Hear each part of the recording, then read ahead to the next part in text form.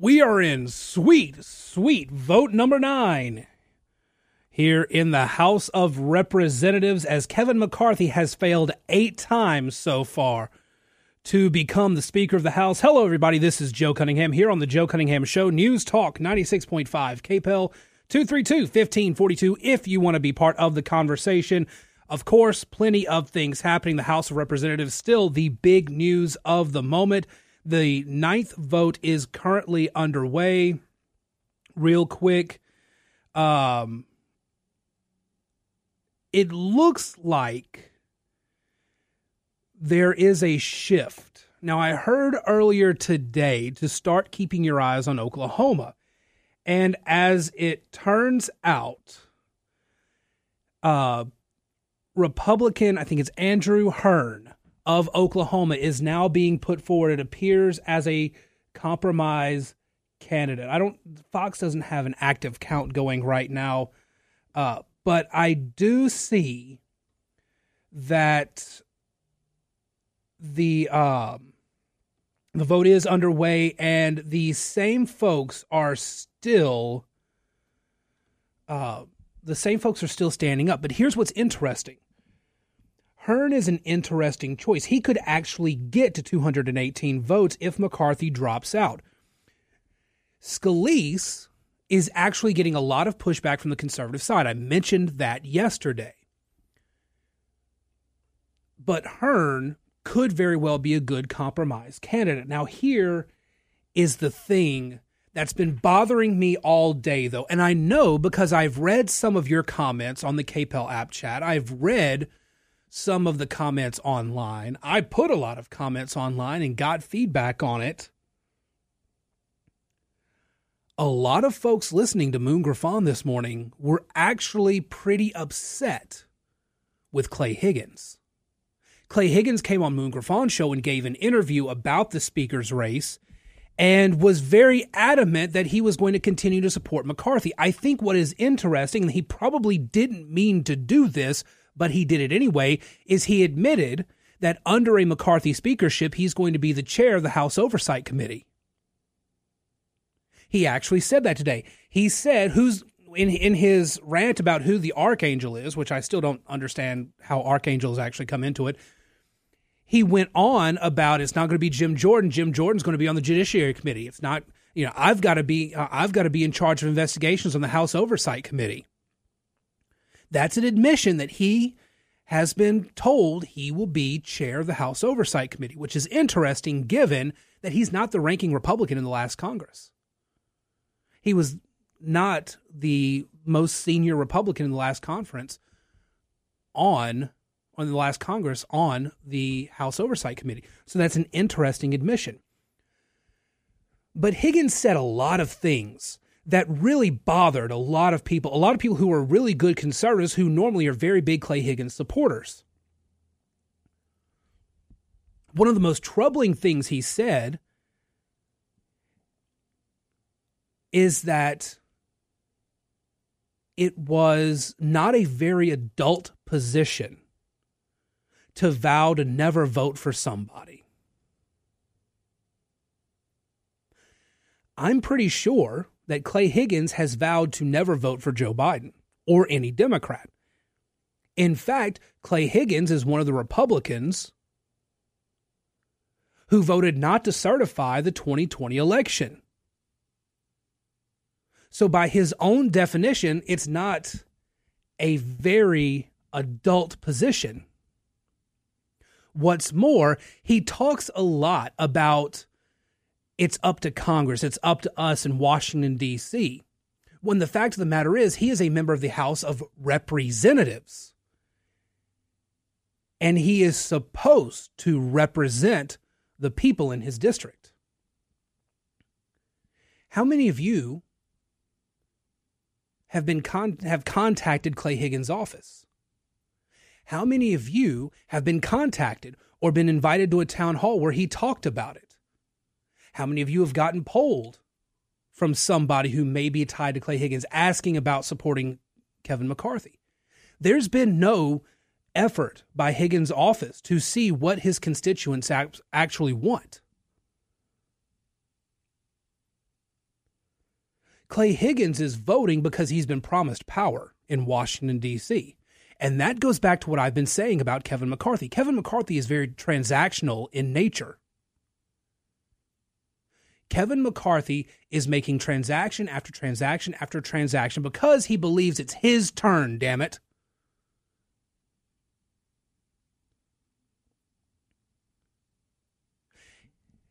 Higgins went on and on for a long time on Moon's show today about how the 20 Republicans were holding up the will of Congress. It's not the will of Congress. It's not the will of the majority. In fact, the system was specifically written up by the founders to make sure the majority had a check in its power.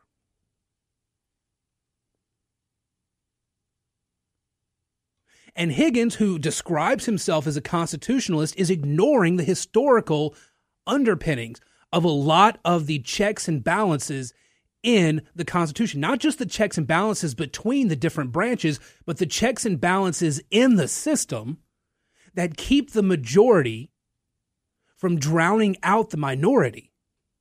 And that includes in an intra-party fight. Higgins came on to Moon's show today and talked purely in self-interest.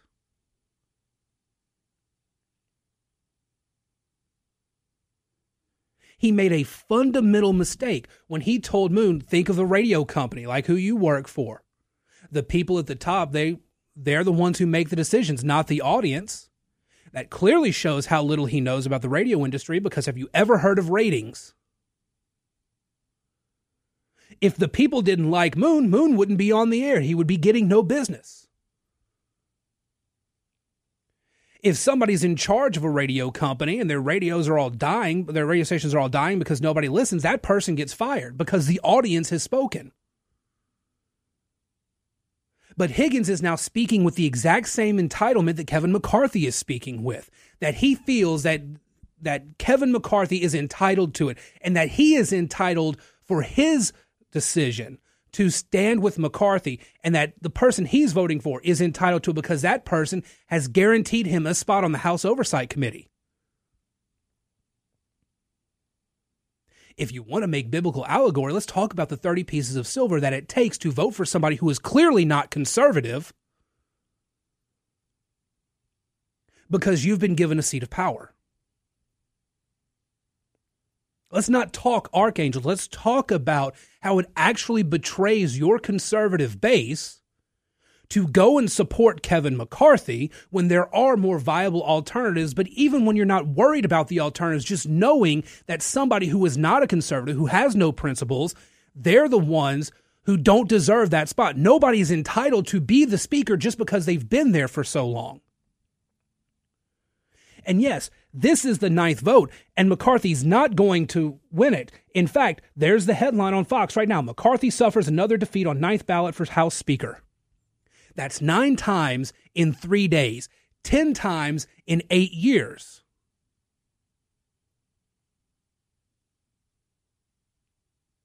Ten times he's gone up before his colleagues in the House, and they've said no. It's not on the 20 to move over to McCarthy's side. McCarthy has made a lot of concessions, and what's hilarious is now the moderate Republicans are mad at McCarthy for offering so much in concessions because it's taking power away from them. And so now they're starting to vote present instead of voting for McCarthy.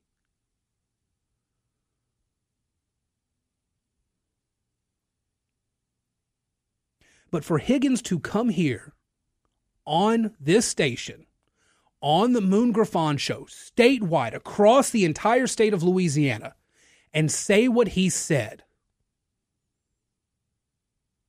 that it is up to Congress, it is not up to you and me, it's not up to a minority, 80% vote for it, it should go for it. That it should be McCarthy, that's it, no discussion. That is anti-democratic. And it flies in the face of the actual reason we have a constitution.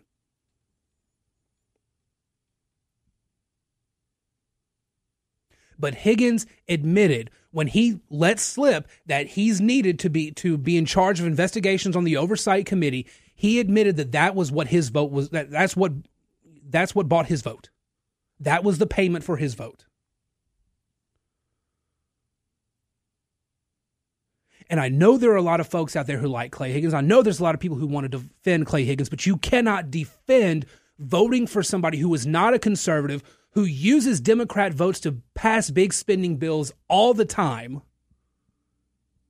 and say that's the most conservative option you have. It is a lie. And the people of his congressional district deserve a whole lot better than to be lied to their faces by their representative. 232-1542. Let's go ahead and take a break. When we get back, your calls, your messages on the app chat, and more about what's happening in Washington, D.C. And here in the state, we've got to talk about the governor's race coming up here on the Joe Cunningham Show. News Talk 96.5 KPEL. Welcome back to the Joe Cunningham Show here on News Talk 96.5 KPEL. 232-1542. If you want to be part of the program, yes, Kevin McCarthy has lost his 9th vote for Speaker. And I don't know if they're going to, I think they're going to try to adjourn for the day again. Not sure on that. We are waiting for more information on that. But I want to move on. We've got a few minutes. I want to move on to the next thing. Again, your calls, your messages if you want. Somebody asked during Moon's show this morning on the KPEL app chat, no one has asked the most important question. Who do you want to be third in line to the presidency? Is it McCarthy? And no, I don't. No. Now, one of the funny things is a lot of the pearl clutchers who claim to be Republican but are anti-conservative, they're so anti-Trump, they're pretty much anti-conservative in every way at this point. There are people who attack McCarthy for not being anti-Trump, but are now defending him, saying, among other things, the lack of having a speaker is a national security risk. Because, I kid you not, there's now nobody who's third in line to the presidency. It's a major national security risk. Well, first of all, you can skip over that person. If there's nobody there, you move on to the next person. That's how it works. Secondly, and this is what's more important, the national security risk of not having a Speaker of the House is absurdly stupid because the legislative branch does not have any control over the national security apparatus of the United States. That is all in the executive branch. So if there is some national security risk aside from needing the third in line to the presidency to be seated, it gets taken care of in the executive branch. There is no constitutional crisis right now. This is how the system is supposed to work. As Moon pointed out, talking to Clay this morning, this isn't, it's rare. This is the first time in 100 years it's happened, but it's not abnormal. This is actually how the process is supposed to work. There is a reason they have set these thresholds.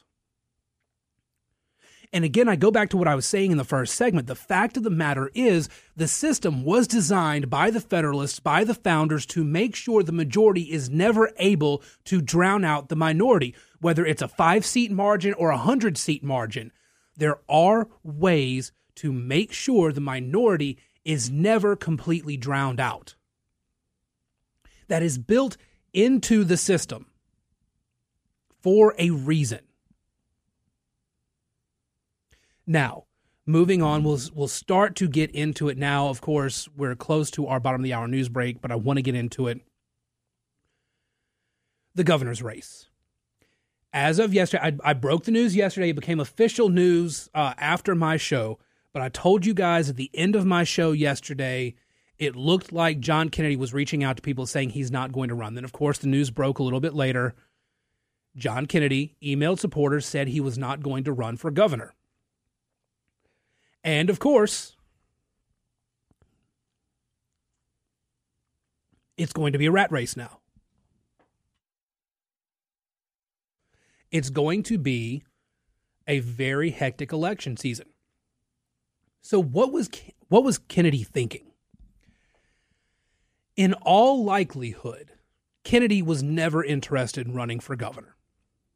This is 2 election cycles now, though, that he has teased it and his people have teased it, and it's kept people out of the race. Well, now look where we are. We are firmly into 2023, and the only declared Republican candidate is still Jeff Landry. Now, by next week, I imagine at least Billy Nungesser will have declared. But nobody wanted to potentially run against John Kennedy. But everybody seems to want to run against Jeff Landry, especially now that the state GOP has gone ahead and made their decision. But the thing about it is this. Kennedy, by teasing he might run, allowed Jeff Landry to get more momentum. I'm not saying it was coordination between the two. I'm not saying this was the plan all along. I'm just saying that it happens to work out that way, and if it was a plan, it was not that bad a plan. Kennedy keeping people out of the race for 2 months allowed Jeff Landry to solidify support, solidify the state GOP behind him, and be able to get his ground game going. There's already billboards going up. There was, I think, a digital billboard here in town with Jeff Landry for governor on it. We're now at the point where Jeff Landry is firmly established as the Republican candidate right now. And the longer that Billy Nungesser, John Schroeder, Sharon Hewitt, Garen Graves, whoever else decides to take, the less time they have to consolidate any Republican support behind them. And so what I want to do, because we're almost at our bottom of the hour news break, when we get back, I want to talk more about that and talk more of the strategy of what's going into the 2023 election season, because while everybody else is looking at 2024, and there's news on that front as well that I want to get to, we still have an election cycle here in Louisiana. So let's talk about that when we get back here on the Joe Cunningham Show, News Talk 96.5 KPEL. Stick around. Welcome back to the Joe Cunningham Show here on News Talk 96.5 KPEL 232-1542 if you want to be part of the conversation. So 2024 is going to be a big year, obviously. It's going to be a miserable year. If 2022 was bad, 2024 is going to be a nightmare. Please, God, let it come and go as quickly as possible. The Democrats have 23 Senate seats that are up for grabs versus the Republicans having only 10. And most of the swing states, again, are on the Democratic side. One of the seats that was not expected to be a swing state, was not expected to be much of a problem, was U.S. Senator Debbie Stabenow. But she, at 72 years old, has decided to retire from the Senate and make way for younger candidates and activists to take part in the political process in Washington, D.C. So U.S. Senator, Democrat Debbie Stabenow has announced that she is retiring. This is a bit of a problem for the Democratic Party. Michigan was not one of the seats that they wanted to defend. Now, in the polling leading up to November, Michigan looked like it was in play. It was not as much in play when the final results came, but again, if you look at the candidate quality and candidate funding problems, it is easy to see a path forward in Michigan. The problem, from the people I know who pay attention to Michigan Republican Party politics more than I do, is that the party up there is in kind of disarray. They keep putting forward bad candidates. They don't really have much of a strategy. And as a result, they don't have much faith that a good candidate is going to come forward to replace Stabenow. What's also interesting here is that Joe Manchin's seat is in play, and he hasn't decided whether or not he's running or not. I imagine we would know, we'll hear that within the next couple of months. If Manchin decides he's retiring, you can almost bet West Virginia is going to be a flip. The state is fairly conservative, but they keep reelecting him because he votes for their interests when he needs to and with his party the rest of the time. But Manchin got screwed on the Inflation Reduction Act. Remember when I mentioned a week or so ago that part of the problem with the Inflation Reduction Act is that the electric cars were all supposed to be largely American made. That was a provision from Manchin, supposed to help increase American independence in the energy sector. Now, the bureaucracies are coming out saying, nah, we're going to rescind that rule. We're going to alter that rule a little bit. And Manchin's furious. So Manchin may retire because he's done with it. I mean, he can get a cushy lobbyist job for the energy sector easily. But that is all more than a year away. Right now, Louisiana is looking at a political battle on its doorstep.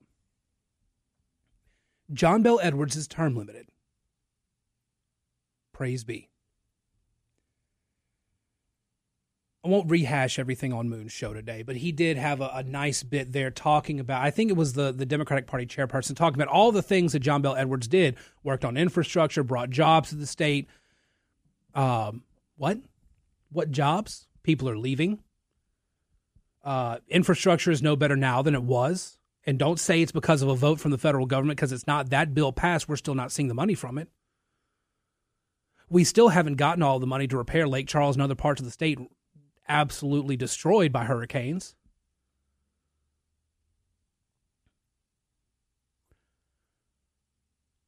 John Bel Edwards is great on storm response, and that's it. Everything else he's done, from education to infrastructure to jobs, he's chased jobs out of the state. Infrastructure has gotten worse. School scores across the state didn't do so hot. Could have been a lot better, but he, like other places, shut the state down. And kids were out of school for 3 months. Now, granted, thanks to the Board of Elementary and Secondary Education fighting back, we were able to open schools much earlier than a lot of other states, and so we were able to mitigate our damage. That wasn't because of John Bel Edwards. There's nothing right now that John Bel Edwards can actually take credit for, honestly. He can take credit for all he wants, but when you look at it honestly, when you look at the data, there's nothing that he's touched that's gotten better except for dependency on federal dollars. So naturally, this is the perfect time for a Republican to step forward, unify the state Republican Party, and win election for governor. The problem is there's too many Republicans who want to run for the job. Look at their ages. Billy Nungesser, how old is he now? Does he have he's about to turn, I think, 60. If he doesn't win this time, does he have another 8 years? No. He'll retire before then. Jeff Landry could run again, but he's got all the momentum right now. And again, I think it's largely due in part to John Kennedy not really deciding whether or not, or saying that he wasn't sure yet, but really I think he was sure. John Kennedy basically helping keep the field clear. And because of that, Jeff Landry has gotten all the momentum. And what we're now seeing is that there's a bunch of Republicans that are going to have to come from behind on this. And I'm not sure that they can. I always thought Jeff Landry was going to be the favorite going in because you had basically three names that had always been out there: Jeff Landry, John Schroeder, and Billy Nungesser. The two conservative choices are Jeff Landry or John Schroeder. The problem with John Schroeder is that he's not the stand-up-and-fight type of conservative that Jeff Landry is. Jeff Landry has a much higher profile on the conservative scene because he is a stand-up-and-fight guy, has fought John Bel Edwards the entire way through, has fought in federal lawsuits, has led the way in several of those, was one of the preeminent attorneys general in the deposition of Anthony Fauci. He's been out there. He's kept his name out there. He's been doing a lot of fighting. His office has been doing a lot of fighting, and he's been building up his profile because of it. John Schroeder, obviously fiscally conservative, obviously knows where the key issues are because he took the fight to BlackRock and their ESG and removed Louisiana's investment money from BlackRock. It's a drop in the bucket compared to the assets BlackRock controls, but it was still a statement that needed to be made.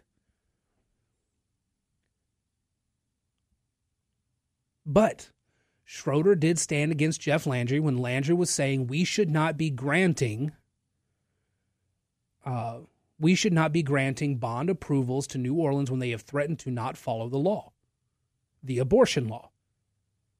And John Schroeder stood up against that. I think that was a mistake because now that is something Jeff Landry can easily use to say, I am more conservative than John Schroeder, and if you need any proof, look at the abortion issue. And I guarantee that will hurt him. Now, the question is whether or not the Republicans are actually going to be infighting, because we've seen what a disaster Republican infighting has been for the last 2 election cycles. It has given us John Bel Edwards twice. The accidental governor, the best Democrat Republicans could have gotten into office, both times. But you see, I'm not sure if the Republican infighting this time necessarily means a loss for Republicans. In 2000 and, what was it? 15? Yeah, 2015. John Bel Edwards was up against David Vitter, whose name was absolute mud across the most of the state. Yes, conservatives liked Vitter, but among the independent and moderate voters in the state, they did not want to be associated with David Vitter. I know several Republicans who were tired of it. I know several people who never vote for Democratic governors who either didn't vote or voted for John Bel Edwards because, among other things, they thought it was entirely selfish of Vitter to put his family through all of that again with another big public election.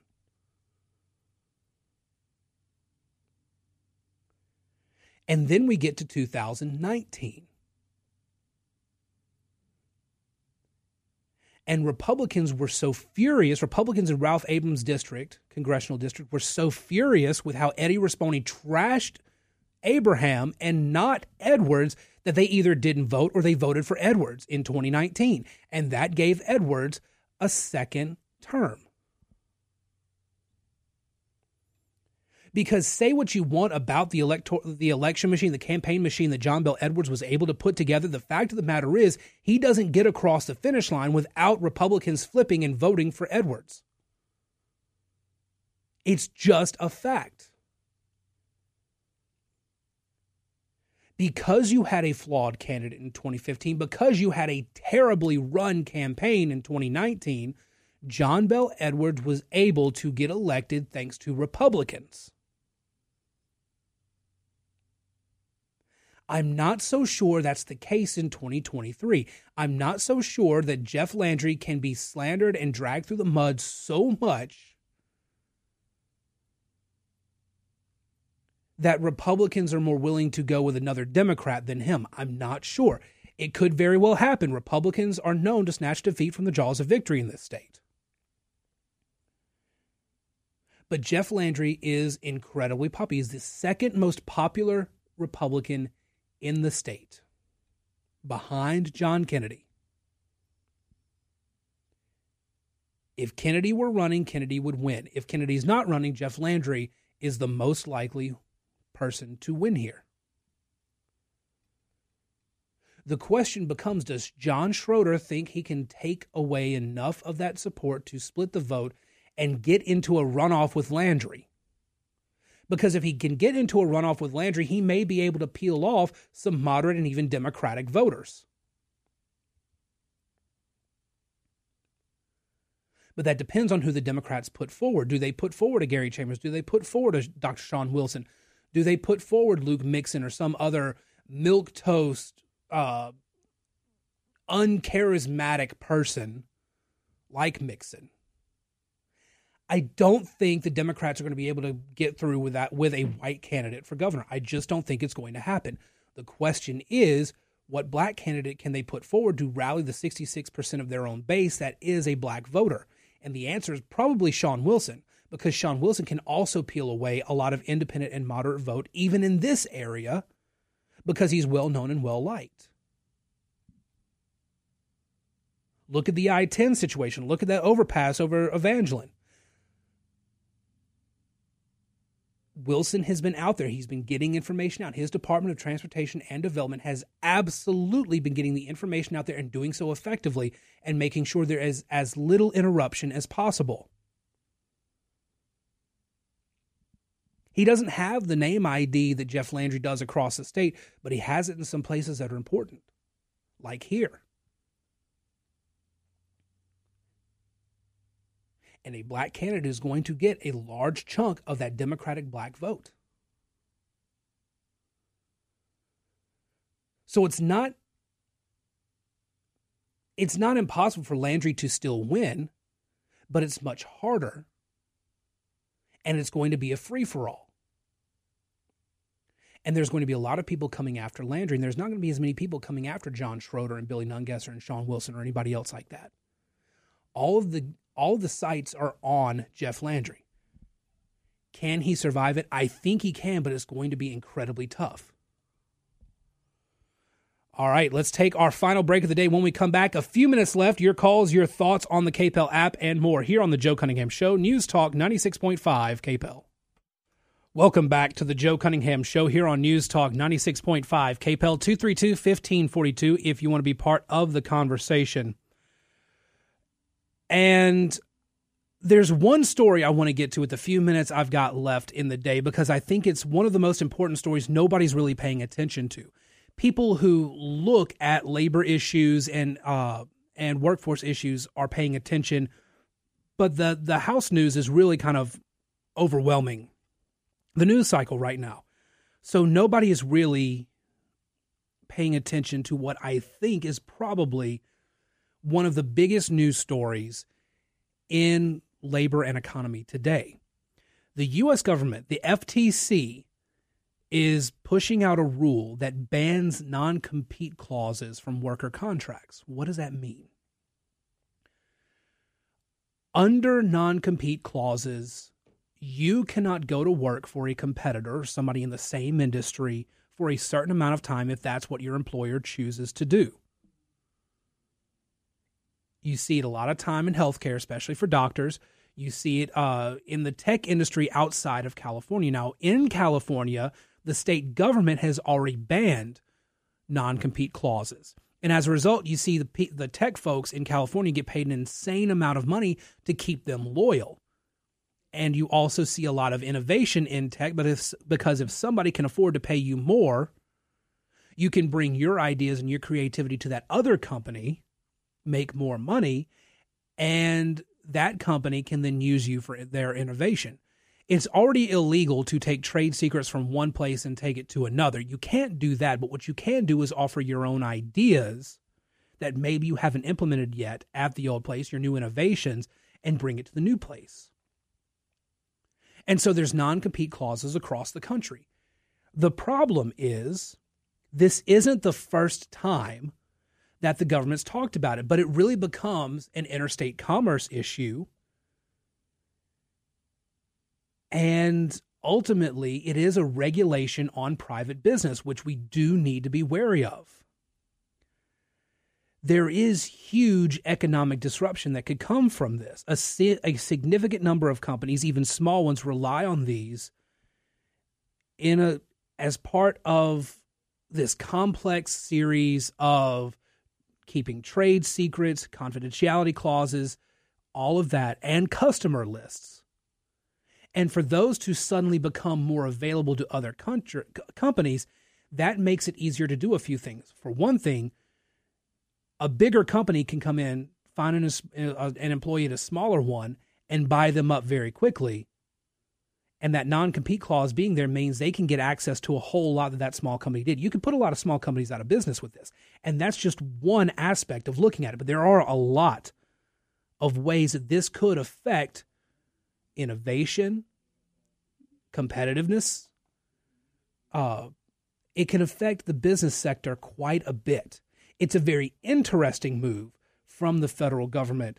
I'm not sure it's the right one, but it is a major, major rule change that nobody's really paying attention to, and you need to pay attention to it because it could even affect you and your business or your employer.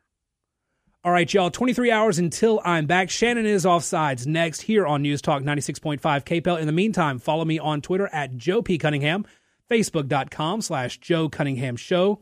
Check me out on Substack, joecunninghamshow.substack.com. And as always, would love to talk with you. Email joe@redstate.com. Love speaking with you guys. We'll do it again tomorrow here on the Joe Cunningham Show, News Talk 96.5 KPEL.